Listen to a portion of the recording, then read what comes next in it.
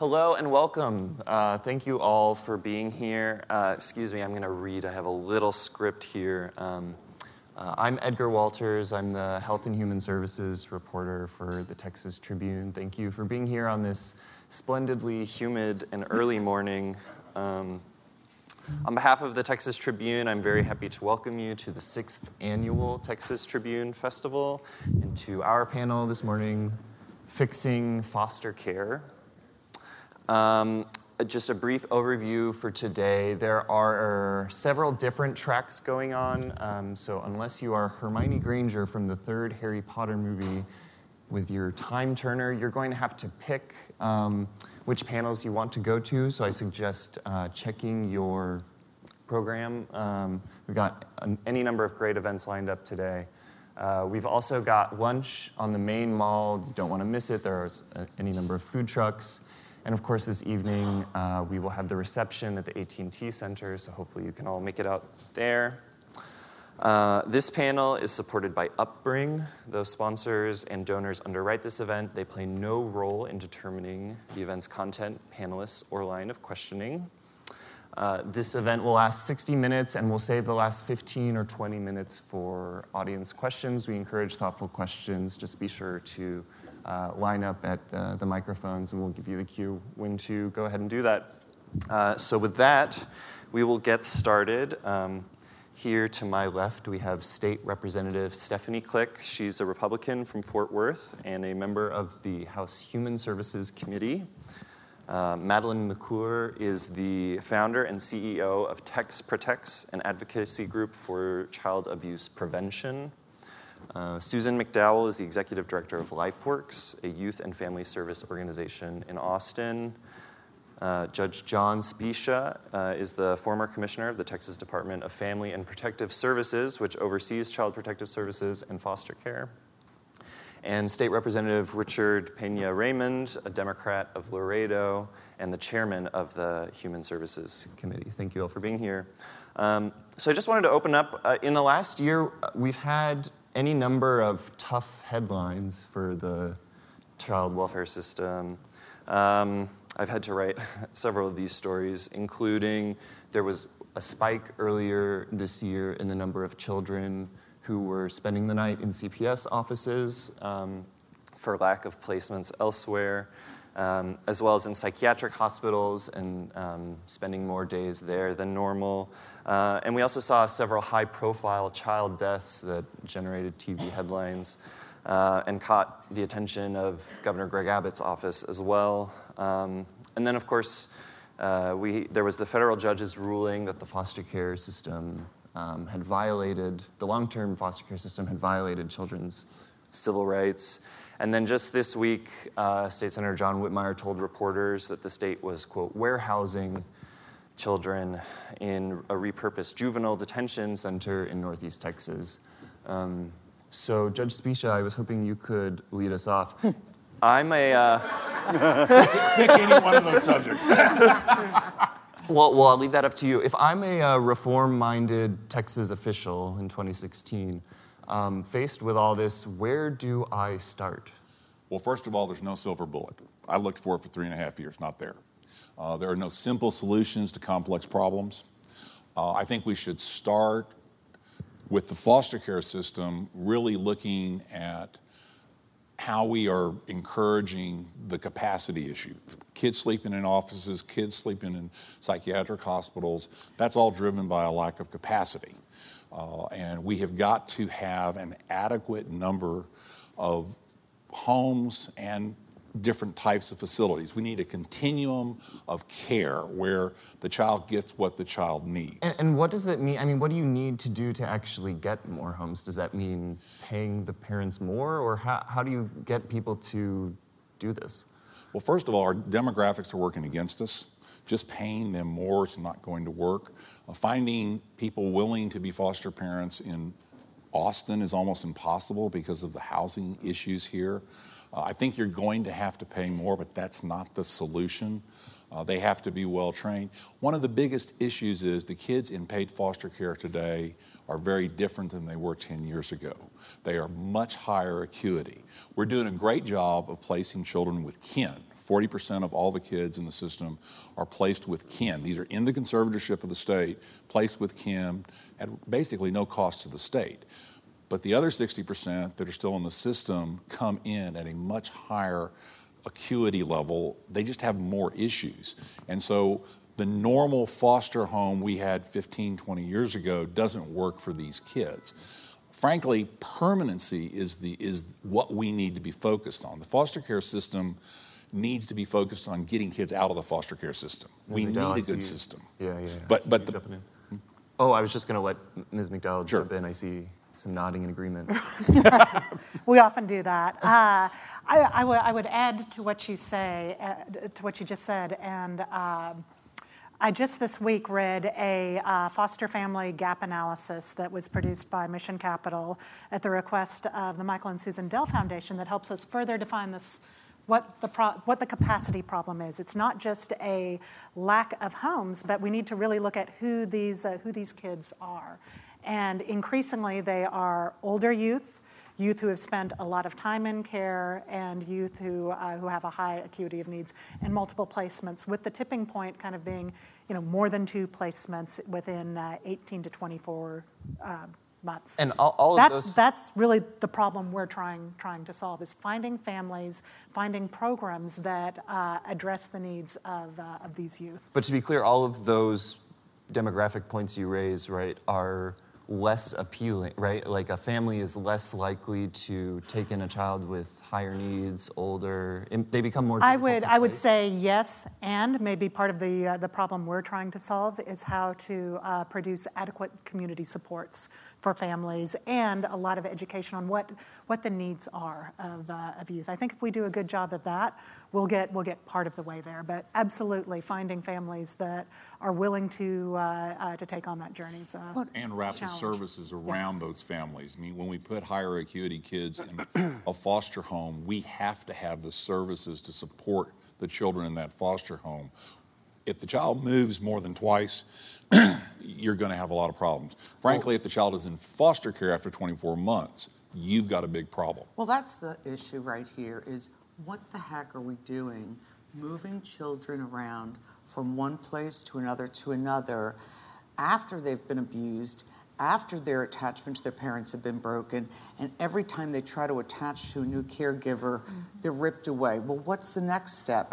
Next stop, you're going to reject that caregiver before they reject you. We create high acuity children. We create the high needs foster children that are in psychiatric facilities. What we really need to do in regard to foster care is not just look at increasing the capacity. Let's look at increasing the number of kids stopping the flow into foster care. One thing you just said, Dr. Specia, Commissioner. Dr. John, whatever you want. I'm promoting you by the moment. Is 40% of our kids are in kinship care. And then you said it pretty much zero cost. And what we know is that 25% of placement breakdowns with relatives break apart because of low income. Our kinship parents are much more likely to be undereducated, much older than average of foster cares, much more vulnerable and so forth. And yet we place these kids with parents, grandparents on a fixed income that can't afford them. Now they're rejected again. So that's 2 placements. You've already got 2 placements. Their trajectory from there is going to be bad. What we should be doing is taking the general revenue we use for foster care at this moment, which is about $10,000 per child per year in foster care, take 75% of that, $7,500, and put it with that kin parent and give them support, some training on trauma-informed care, but don't require them to read all these regulations of foster care that includes having a 10 by 50 room or whatever it is. And let that child stay with their family. And you will also see kids not requiring foster care, and will have state savings. So good. That leads right into my next point. I'm hearing services. I'm hearing addressing poverty. These all sound like things that cost the state money. Looks to be like 2017, maybe a year of some fiscal belt tightening. A lot of state agencies have been asked to cut their budgets by 4% just going into session. So my next question is for the lawmakers on the panel. Given those tough choices, what do you prioritize? One of the things that I would like to see is, in my region of the state, we are one of the pilots for foster care redesign. And in our area, it is a program that is working very well. Kids are staying in the area, in their community. Sibling groups are staying together. And we need to find a way to roll that out in other areas of the state, because it's been a very big success in my region. And that is the plan, right? I think there are 8 sites, correct me if I'm wrong, sort of scheduled for, they're in the pipeline, right, as far as looking at redesign being rolled out. Do you see that as scale? I mean, could that be done quickly? Are we actually going to see that happen? It could be done, but it's going to require significant resources. The program up in the Fort Worth area has invested about $4 million private dollars to make it work. It cannot continue and it cannot expand. So absolutely, foster care redesign needs to be expanded and rolled out, but is going to have to be funded adequately. The agency has flexibility. The foster care agency up in the Fort Worth area has a lot more flexibility on creating placements for kids and specialized placements for kids. The state doesn't have right now. So yeah, we need to roll out foster care redesign, but it's not going to be easy. It's going to be, every area is unique. We're going to have to find nonprofit organizations that are willing to do it, but then unless they have an endowment where they can invest $2, $4, $5 million, the state's going to have to come up with some more money to support foster care redesign. Well, Representative Raymond, I haven't forgotten you, I promise. But do you think there will actually be an appetite this session to actually get lawmakers to fund this? First, so I've got to do a shout out to my horns, hook 'em horns, right? University of Texas brings back a lot of memories for me, and we're right next to the Texas Ballroom, and that brought back a lot of memories for me too. A lot of dancing in there, and a lot of very interesting people I heard for the first time in that room. But yes, look, when you have the governor, the lieutenant governor, and the speaker of the House committed to improving the foster care system in the state of Texas, there are many issues we have to deal with every session. The next session won't be any different. This will be one of the top issues. There's no doubt about it. Representative Klick and I on our committee are working this. It's one of the interim charges that the speaker assigned us. In addition to that, we've set up a work group of members, 5 Democrats, 5 Republicans. We've been working on this issue as well, apart from the committee. So we will make this system better. It partly will take some money, there's no question about it, but importantly, it isn't always just, all right, just throw money at it. You got to do it right. And, I've gotten some pushback from people, well, why aren't y'all saying more? Why aren't you doing more? We need to put more money into it. We have to figure out between now and the end of the year what are the best recommendations we can make to the legislature to make investments wisely. I talked about this, Stephanie knows, at our work group the other day. In 2009, I had legislation. I introduced legislation talking about kinship care, talking about trying to keep more kids with family and using some more money to do that, but less money than it would take to have them somewhere else, because this was a higher success ratio. And, I didn't get a lot of support back then. Stephanie wasn't there yet, and so if she was, she would have helped me. But, back then, attitudes were different. Now, you see more members, both Democrats and Republicans, who say that can be part of the solution.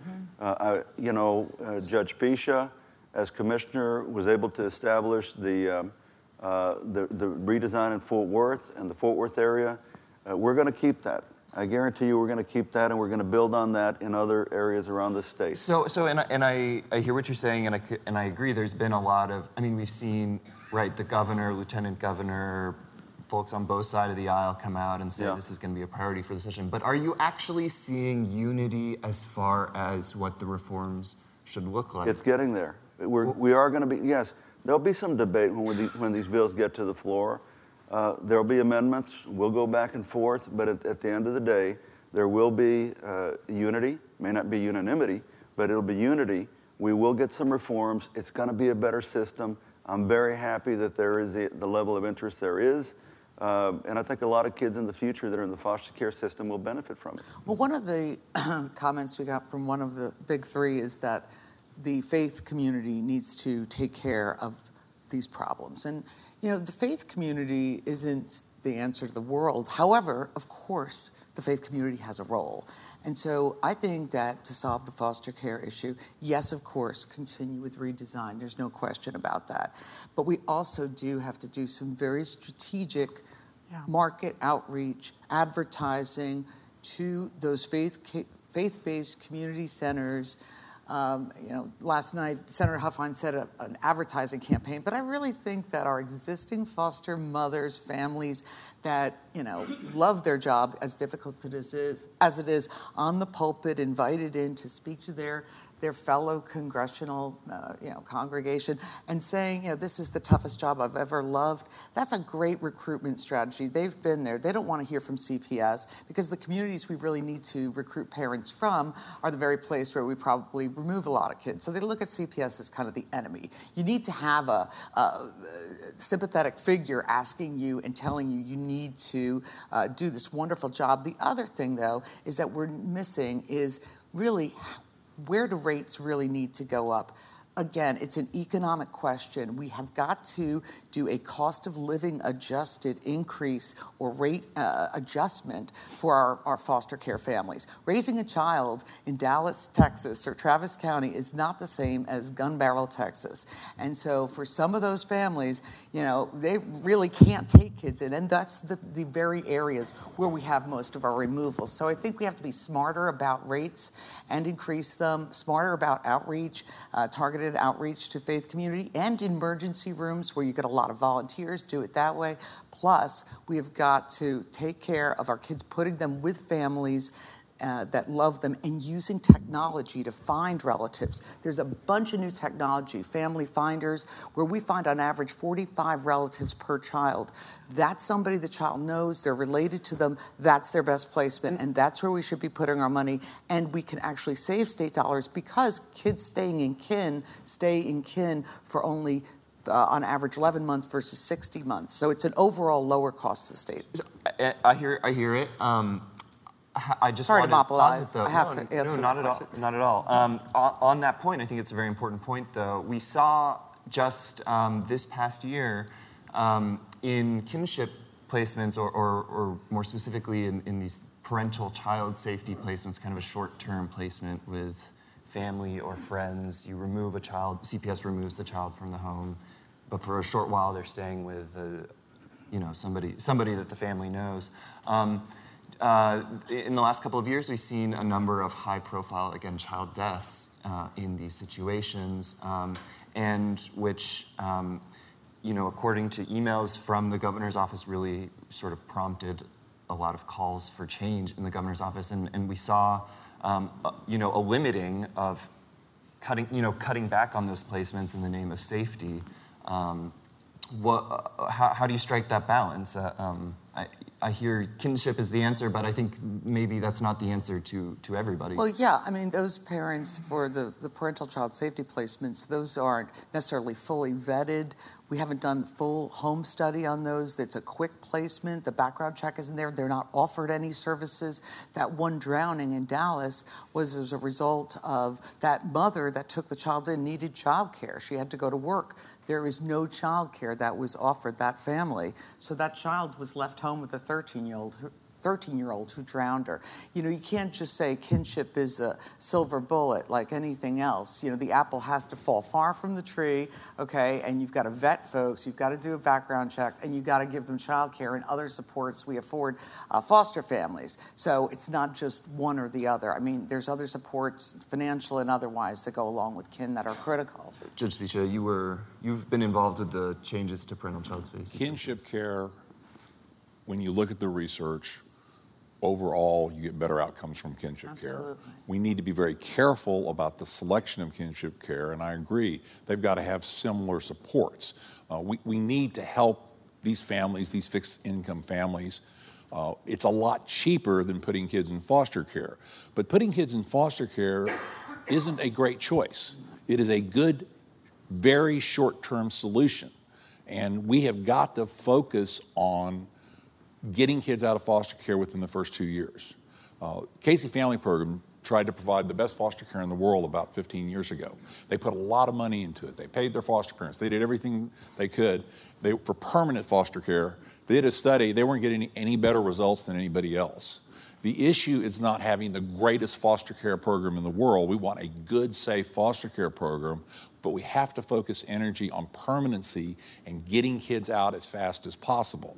We do a good job where a child goes into care and gets out of care quickly. We do a very bad job when a child grows up in foster care and ages out of foster care. Those are very expensive children to the states, and their outcomes when they age out are terrible.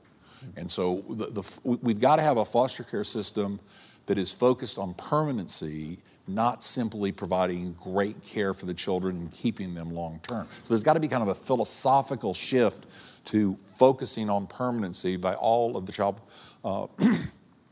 the agencies that are doing foster care and different types of care.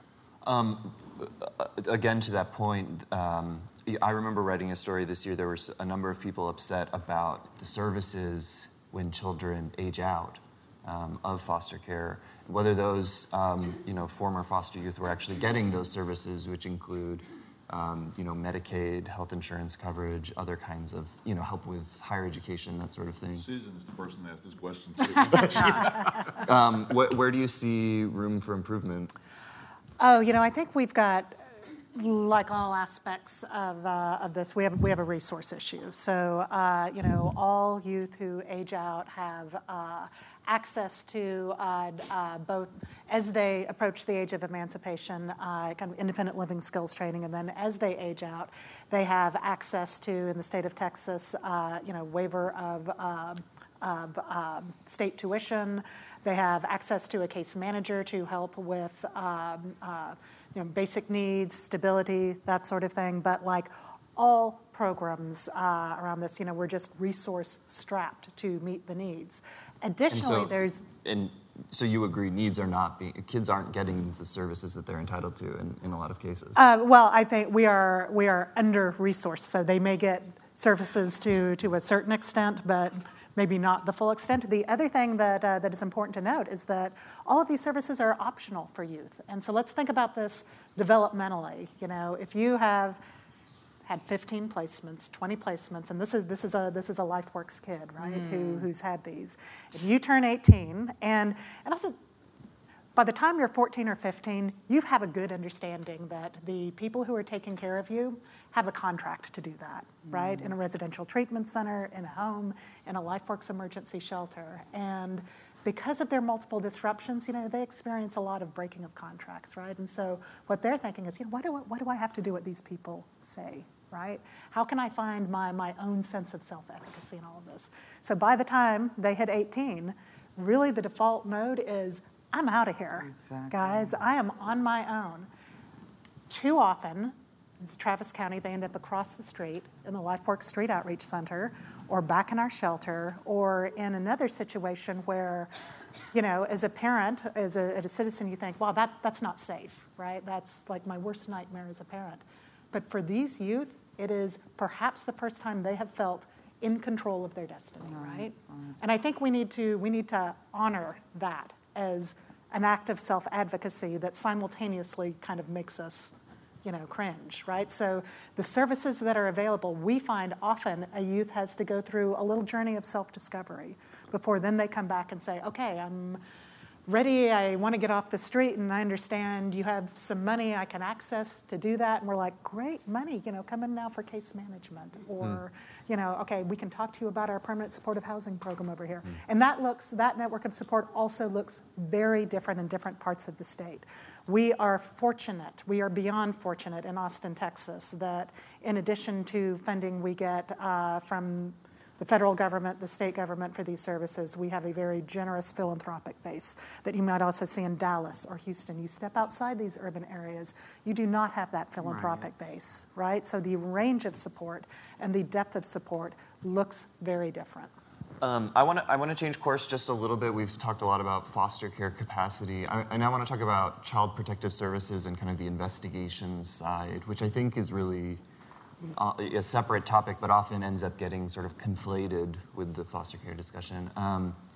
But in investigations, things like caseworkers, so every year, this could have been a question that I would have asked last year, but every year we see extremely high turnover of CPS caseworkers, huge job vacancies.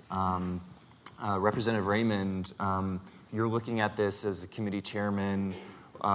What's the answer? Is it pay raises? Is it more job positions? How do you go about fixing this? Well, I mean, I think that it's a combination, like anything. There are going to be some arguments that in some areas of the state, probably based in part on the casework, that the caseload rather, that maybe the pay should be higher. You'll get, for example, comparisons of a starting salary of a school teacher, starting salary of a first responder, and the starting salary of a CPS caseworker. Now, which one's more important? They're all important. So should they all be paid equally? Or? Well, in some instances, in some communities, maybe, in others, maybe not. So we're going to look at that, but management is important as well. And Judge Specia left fairly recently. We have a new commissioner, Commissioner Whitman. He is as committed as Judge Specia was to trying to figure out what do we need to do management-wise to make it a better system. Are there things we need to do in terms of salaries to make it a better system? It's going to be a combination of those things. It's going to be somewhere in there. We can't sit here in September and tell you for sure we need to increase everybody's salary. I do think that we have to take a really hard look at casework, make sure that we define casework so that when we're dealing with a federal judge and we're dealing with national standards, that casework and what a case means and case loads, et cetera, that's very clear and make them manageable. This is really hard work. He'll tell you, the judge will tell you, and I'll tell you, having dealt with caseworkers in Laredo, it is really hard work. Yeah. There are probably a few people in this room who could do that for 10 or 15 years. Well, just before we get there, I just want to ask the same question to you, Representative Klick. I mean, what do you think should be done about caseworkers, and do you see a salary increase on the table? I think that there are many different things that we need to be looking at. Pay may be in some areas one, but also whether we need to increase in areas the number of staff. I actually spent a few days driving around with a caseworker. Good.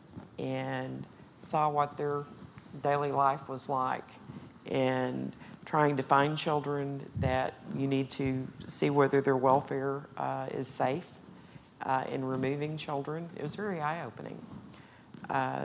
It's hard work. They're going into dangerous areas many times. These families, although they may be abusing and neglecting their children, will become quite hostile when they're told that their children are being removed. And I think that there are some additional efforts that are being made to make the workers safe out in the field. I think that that's very important. Do you think that's enough, though, to feel, I mean, if you tell caseworkers, look, we've made these changes, you'll be safer, is that enough to plug the gap of the shortage? I think a lot of these workers feel very overwhelmed, and I think that we need to make them feel and be more supportive in doing a very, very difficult job. Well, I think that's all right, but I do think we need to learn from history and look back at a time when turnover wasn't an issue. Believe it or not, it's not inevitable. We talk about CPS caseworker turnover across the country as if, can't get around it. Actually, in Texas in the 1980s, in the 83, 84, 85, 86, there's some really interesting data that CPS caseworker turnover was in line with the rest of the state employees at about 15, 17%. And at that time, Guess what they were paid? You get paid more with a master's social work to work for CPS than you did at a local hospital. And right now that disparity is anywhere between 30 and 40, 50%. So a lot of people say, well, these people don't come into this field because of pay. Of course not, but they also have to raise their own families. So let's look at just the basic economic equation, okay? Labor economics 201. What you pay is what you get, and we need to attract higher quality, educated workers that self-select into a very difficult field. The fact is, going into homes without backup, without a gun, in difficult areas is hard, but you absolutely have to pay them. You have to address their secondary traumatic stress that they get in the field. They need support. You absolutely have to reduce and keep their caseloads constant, and you have got to cover that vacancy gap with smart business just-in-time replacement practices. I'm really fascinated by this. Though I don't know what the comparison you make is to an entry-level hospital employee, right? What social worker. Social worker, a hospital social worker. Dollar figure, ballpark, what are they making in a year? Yeah, so there's about, the state auditor found there's a 27% disparity between what caseworkers get paid and their market. So that would be currently from 34 to about 44,000. But I think, again, cost of living adjusted salaries make the most sense. So in Dallas right now, you can get a teaching salary at 52,000. We lose a lot of our workers to the teaching profession. Why? They love working with kids. They want to give back. And certainly teachers aren't higher paid. But they can make anywhere from, they go from 34 to 52,000. You know what? They're going to do that. So we've got to be competitive. Does that sound feasible? Pay is not the only thing. Workload is what's most important. Well, that's what I just said. The workload piece, they have got to have the right number of cases that they can actually go home and sleep. What's happening today and what's happened for a long time is the workloads are too high. Caseloads, you can't just talk about caseloads, it's workload. And if they can't go home at night and rest and be with their own families, I don't care how much you pay them, they're not going to stay. And so it's a balance between pay, workload, working conditions.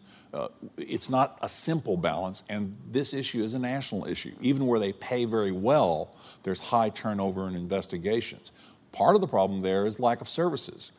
Most of the time, they don't remove kids.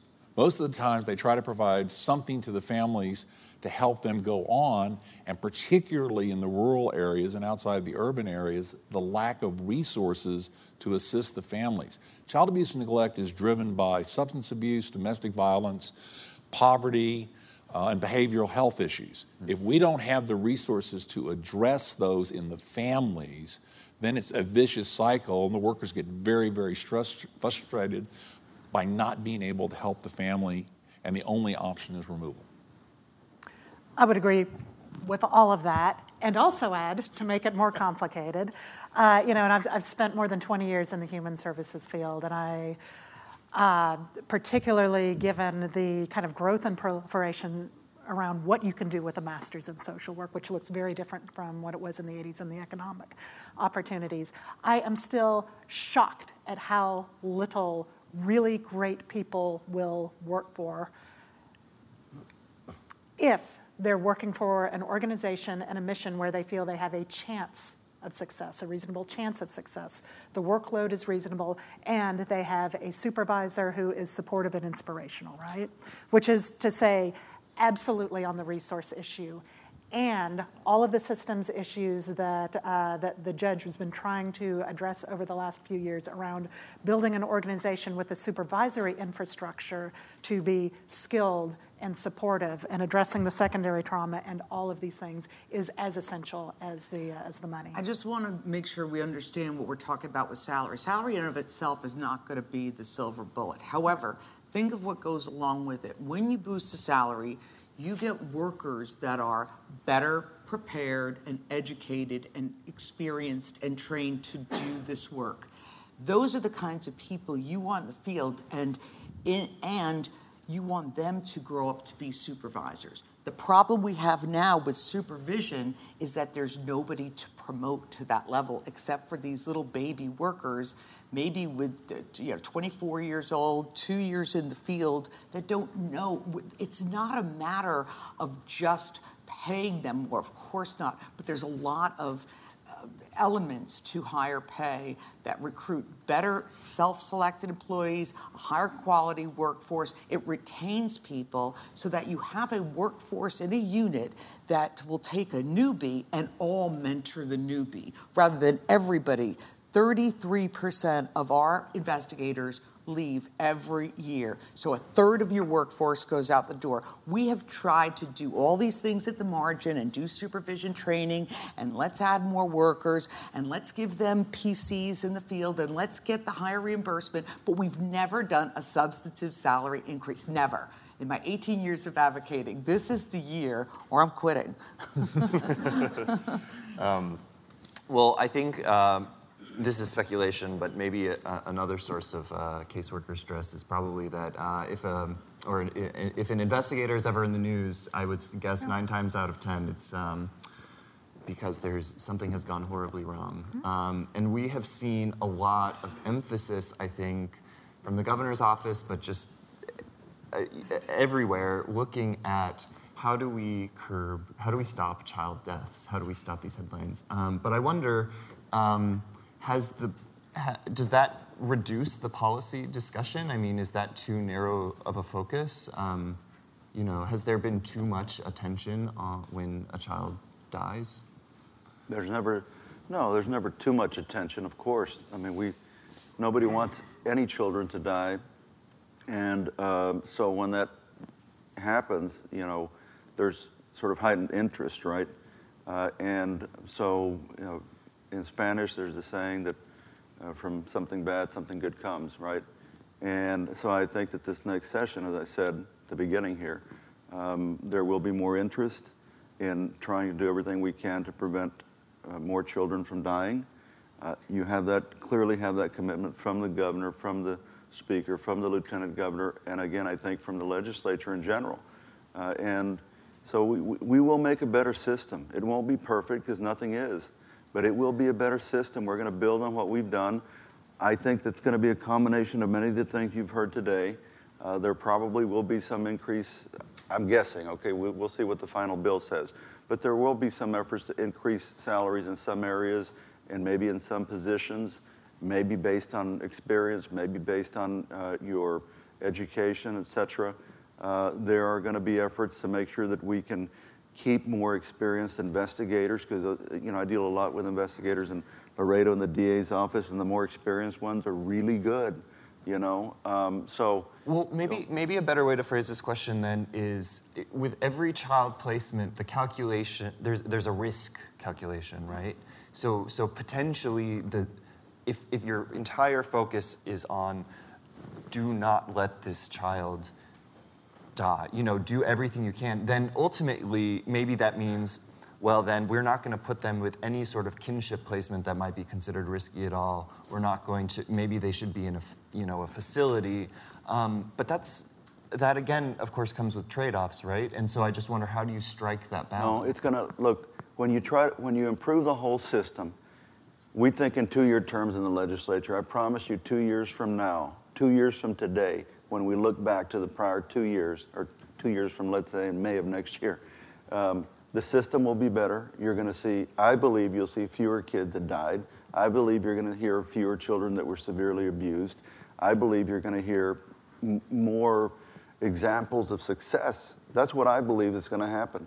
So you improve the overall system, and it doesn't mean, we'll do much better in this part, but this other part will suffer. No, I think we can continue to build on the kinship care program. I think we're going to. And I think that we're going to make sure that we have an agency. Commissioner Whitman was a Texas Ranger. If there's anybody committed to public safety, it's going to be him. I think you're going to have a system where it's less and less likely where kids get put into any situation, whether it's with kin or someone else, where they may be hurt. I think that the parental child safety placement deaths, okay, all of 2, way overblown. The media's got that all wrong. That is such an outlier. This idea that kin kill kids, wrong, okay? We've had a couple of foster care deaths as well. A couple of 3. It's horrible. One child dying in the care of people who are supposed to watch out for them is one child too many, no matter what. But where you see our deaths are in family-based safety services. In other words, when there's an investigation and the risk is high, but not high enough to do a removal, or if that investigator is overwhelmed, she'll open the case up to family-based safety services. And that goes to another worker, family preservation worker. Now, in the old days, when this really worked, those cases were capped at 8 cases a worker. Why?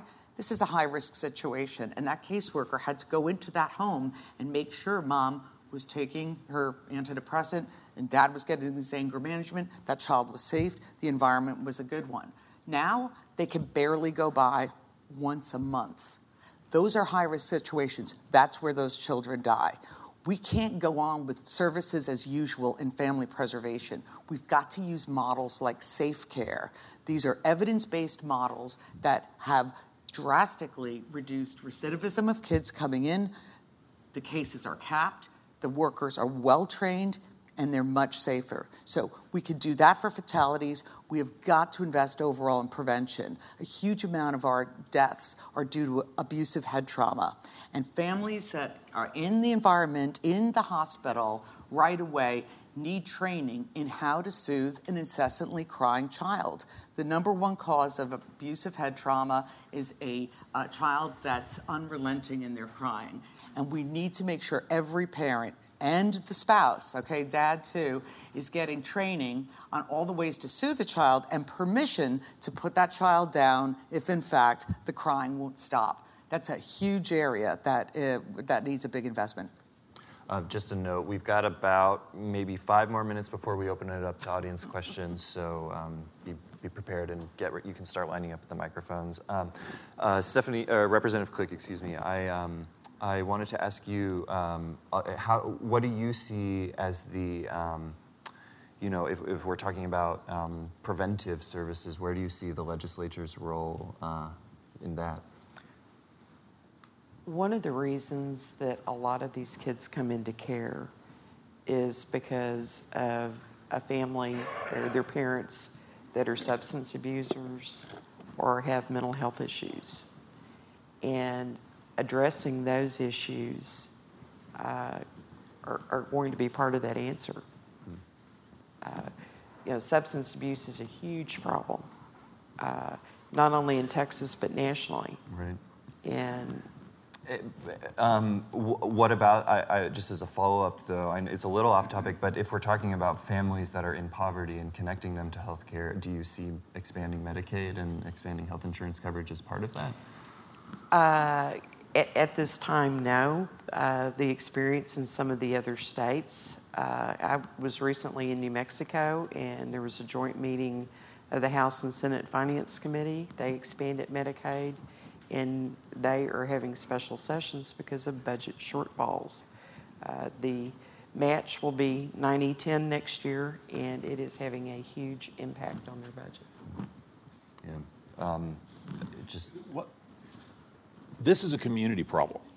Right. CPS is the agency of last resort. CPS alone is not going to prevent child deaths. 50% of the kids that die of abuse and neglect aren't even known to the agency. You've got to have those resources in substance abuse and mental health and address the drivers outside of CPS that build the families. And mental health and substance abuse occurs in all economic strata. It's not just a Medicaid-eligible population. It is, across all economic stratas.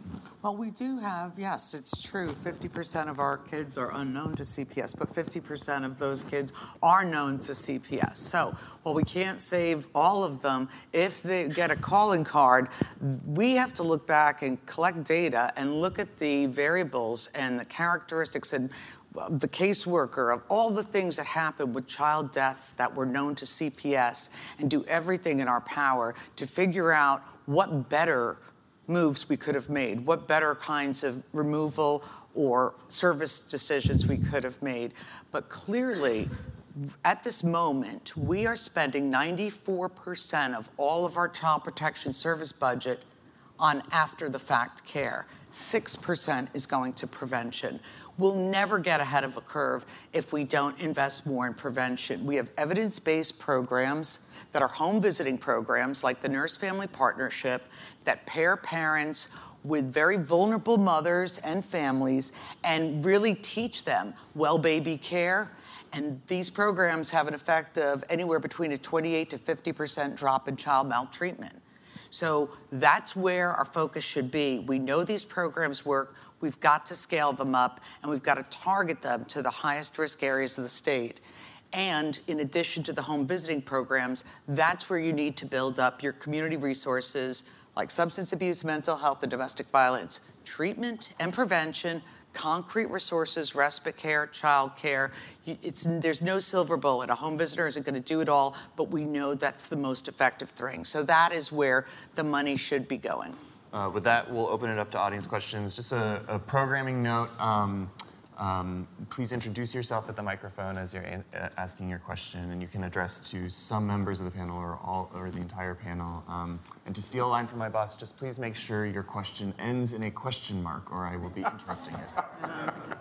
So go ahead. My name is Glenn Williams. I have a question about the consolidation of the Health and Human Services agencies. When is it going to happen with DFPS? 2, if it does, how will this improve delivery of services to foster children and abused and neglected children? Is it going to happen? Yeah. The consolidation? Well, there's not, I mean, we, for the most part, and I know the commissioner can speak some to this, but we really made a decision not to consolidate DFPS into HHSC. Now, there are some services that there are some of the responsibilities that each agency has that where we tried to find, can we consolidate those services? But generally speaking, DFPS was kept outside of the consolidation. We felt it was very important, and the judge was there it wasn't a hard case to make, by the way, that it really had to stand on its own. So I don't think that consolidation will affect DFPS in any real way. Go ahead. Hi, my name is Rose Thayer, and I'm a CASA volunteer, and I work primarily with teenagers. And an issue that I have seen come up is that a lot of these teens have charges against them for shoplifting, things like that, in the juvenile detention system. But in the most recent case, our kid got picked up on a charge out of a warrant out of Williamson County where we didn't even know it existed. Even CPS hadn't heard of this. And I get it's to protect this child's, her future whenever she, grows up and doesn't want these charges coming back to get her. But also, you can't help a kid if you don't know that these charges are going on. And we could have dealt with that long before it became a warrant. And so now we've got she's got charges in 3 counties and is living in a 4th county. So I'm wondering how we can get juvenile detention and CPS foster kids to work together so that it's more of a holistic approach to solving the problems that these kids are facing. There's a concept called crossover court. They've got them in the major urban areas where the judge who hears the juvenile case hears the CPS case. That's the best way to do that. Frankly, it's hard even. Warrants exist in every county, 254 counties in the state.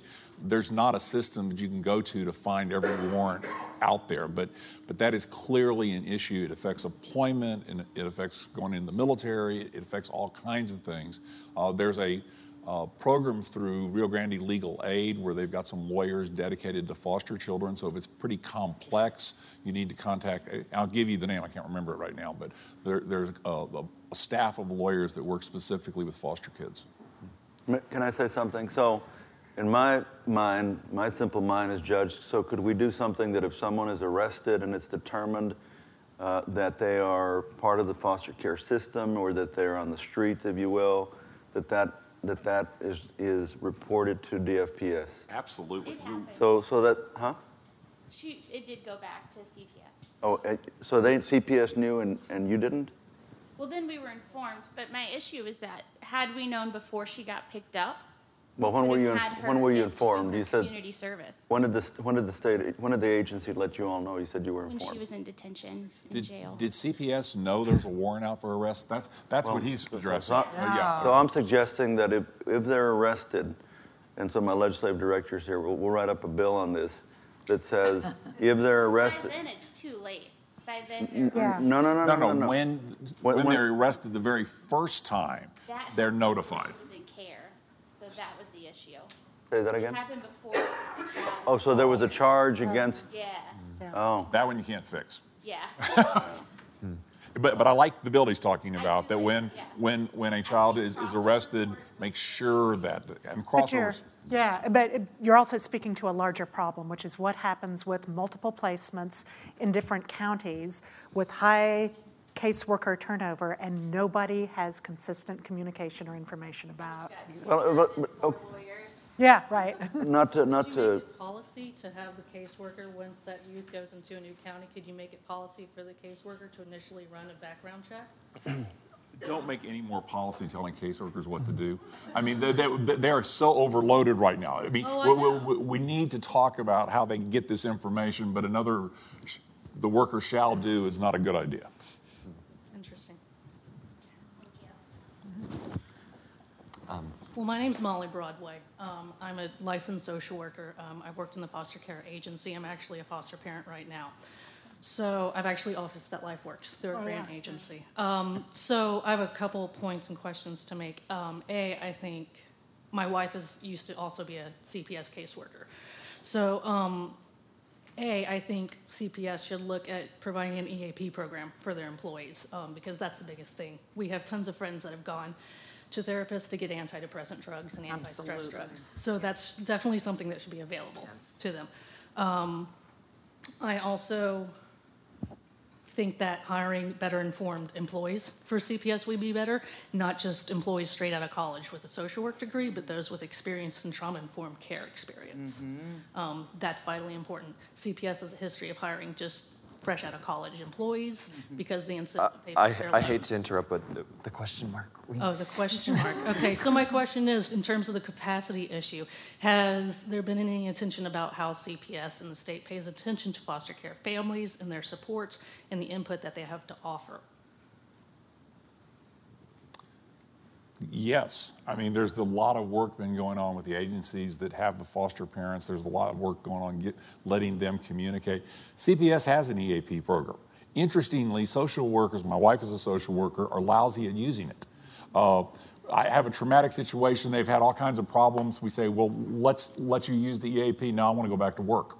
So one, there's an EAP program. Two, the caseworkers who recommend therapy all the time are very reluctant to use therapy in their own life. So we haven't need experienced that. Oh, I have. Well, we have two different approaches then. Okay.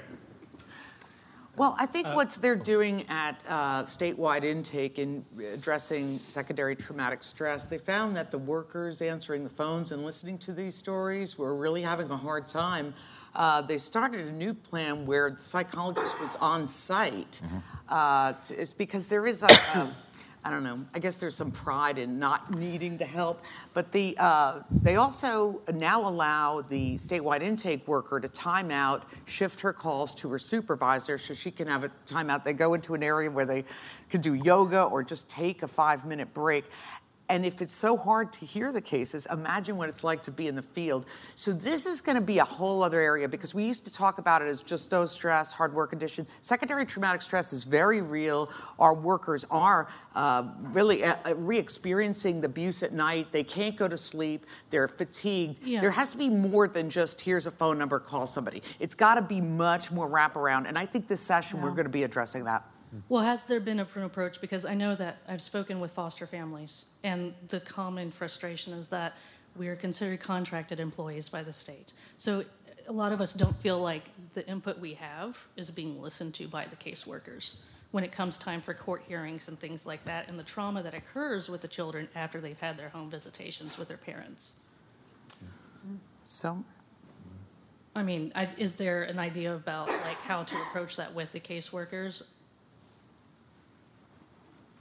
Any suggestion? I actually did some training for judges last week, One of the things I said was to make sure to bring the foster parents into the courtroom and hear directly from the foster parents. They live with them 24 hours a day, so maybe it's not just the worker. There's other players in the system. The child placement agencies that actually contract with and recruit and train the foster parents. Some of them are doing a very, very good job of this, and we need everyone doing a good job of making the foster parent part of a treatment team and treating them as professionals with respect. Okay. Thank you for being a foster parent. It's a huge job, and we appreciate you. Don't applaud that, but thank you. Jim East with the Kaiser Family Foundation. Two quick questions. One is for the advocates. Could you speak to the trend that you're seeing in the children that age out at 18 as you track them, and how many years you track them after they age out? And for the legislators, I'm curious, the Nurse Family Partnership was mentioned. Another program is Intercept by Youth Villages. I'm curious, when you do the appropriation process, what type of matrix do you use when you're reviewing the programs and giving points to evidence-based programs versus those programs that have just been in place for years? That's great. Do you want to answer the first one? Yeah, I'll speak very quickly to the foster care aging out statistic question, and as to the longer term numbers, I'll just quote the Jim Casey numbers you're probably familiar with, and the numbers, the outcomes are just terrible. Horrible. 1 in 4 experiencing post-traumatic stress disorder when it's 1 in 5 for U.S. war veterans, right? It's terrible. And that's not all because of foster care. It's because they've been abused or neglected, right? 1 in 5 will be homeless within a few years. 50% with a diagnosable mental health issue. By the time they're 24, only 1 in 2 are working. Somewhere between 3 and 13% will achieve a college degree. It's awful in terms of numbers. And if you want to get a sense of just beyond the numbers, because if there's one thing our young adults really, really hate, the ultimate indignity is being reduced to the numbers. But if you want a sense of the people, then all you have to do is run out and look at who's in line downtown at the Arch. Look at the controversy that this university feels itself embroiled in around homelessness on West Campus. These are our kids, right? So the work Text Protects has done and PEI within around prevention is absolutely necessary, and I would argue that let's even think primary prevention to really look very carefully with what we're doing with teens and younger adults in foster care and as they age out, because we've got a lot of power there, and we really need to rethink what is the appropriate kind of non-fear-based way to support young adults as they age out. I'll just say really quickly that a former staff member emailed me a link to the Senate Health and Human Service Committee hearing. I think it was last week. The weeks blur together. But she said to me, she goes, "You're going to look at 9 hours and 2 minutes." And so, we're all fast forward. She goes, "I think you're going to recognize this person at 9 hours and 2 minutes." Is a young man who, and I don't even know how he found his way to the Capitol and sat there for 9 hours, right? Which, it's its own variety of trauma that you guys serve.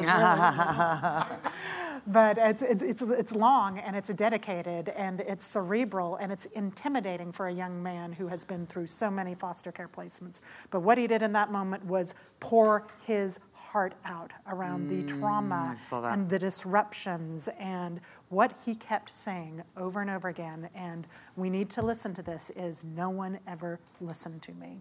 So I would argue in our debate about how we serve older youth in foster care and they age out, we have to find a place for the voice, and it is a voice that is often really uncomfortable and maybe angry and maybe not articulate, and we need to create the space to hear it, because what I want to ask this young man is, if we had listened to you, if you had been listened to, what would have you told us? What could have we done differently? And that's a voice that needs to be at the table. And there was also a second question that I don't want to get lost. And I don't know that I could paraphrase It it was the accurately. Yeah, I got it. of On the evidence-based. appropriations part, so, I worked on appropriations a long time and will continue to, although I'm not on the committee right now. But, if you've had a program that's been around for 20 years and one that's been around for 2 years, and you look at the one that's been around for 2 years and feel like, oh, we've got a great measure of success here, that doesn't automatically mean you just cut the other one completely or cut it significantly. There are a lot of factors. You look at the people you're helping with the program that's been around for 20 years. I mean, I'll remind you that my colleagues on the Republican side have had complete majorities since 2003, House, Senate, Governor, Lieutenant Governor. If you've survived if a program has survived from 2003 to today, I promise you it's been looked at pretty hard by the Republicans, and it's been, either defended or certainly as Democrats, we look at these things very diligently as well. And so it's just not that simple. I'll give you an example, the state-supported living centers. We have a tremendous debate about that. Very high cost. There are some that would argue we shouldn't have them anymore because there are not that many people that are being served. Well, this last legislative session, you had about 135 members in the House of Representatives that said, no, we're going to keep using state-supported living centers. And you had a Senate that said we shouldn't. And in the end, if you couldn't get both sides, then the program continues. So it's just taking a hard look at what appears to be the best approach. And if both of the programs are good, the one that's been around 20 years, the one that's been around 2, then you fund both of them. If it makes sense to increase funding in one, lower some on the other, or vice versa, or increase in both, you do that. But trust me, we take a hard look at those things. I just want to add quickly, those programs that we know have evidence of efficacy through randomized controlled trials or other quasi-experimental trials, we can fund those, we should fund those, we should continue to monitor them for quality assurance and ensure they're working in Texas. But for those programs that, as Representative Raymond mentioned, that we've just funded all these years, that don't have an evaluation of efficacy, it would be a good idea for us to put a small amount of money aside to the recipients of funding called our universities, okay? Right here, every psychology department, sociology, social work department should get one program to evaluate, $50,000 to compensate the professor. You've got a lot of PhD students all looking for a thesis, free labor. We can evaluate these programs, and if we assign them out, 50,000, 10 programs, $500,000, we get a lot of evaluation. And it doesn't mean we get rid of the programs that don't work. We can redose them, retweak them, do whatever to make sure they're effective. But even after that point and they don't work, let's put our money towards those that do. Thank you all so much. I'm sorry to say we're about out of time. But thank you again, and I think a round of applause for our panelists.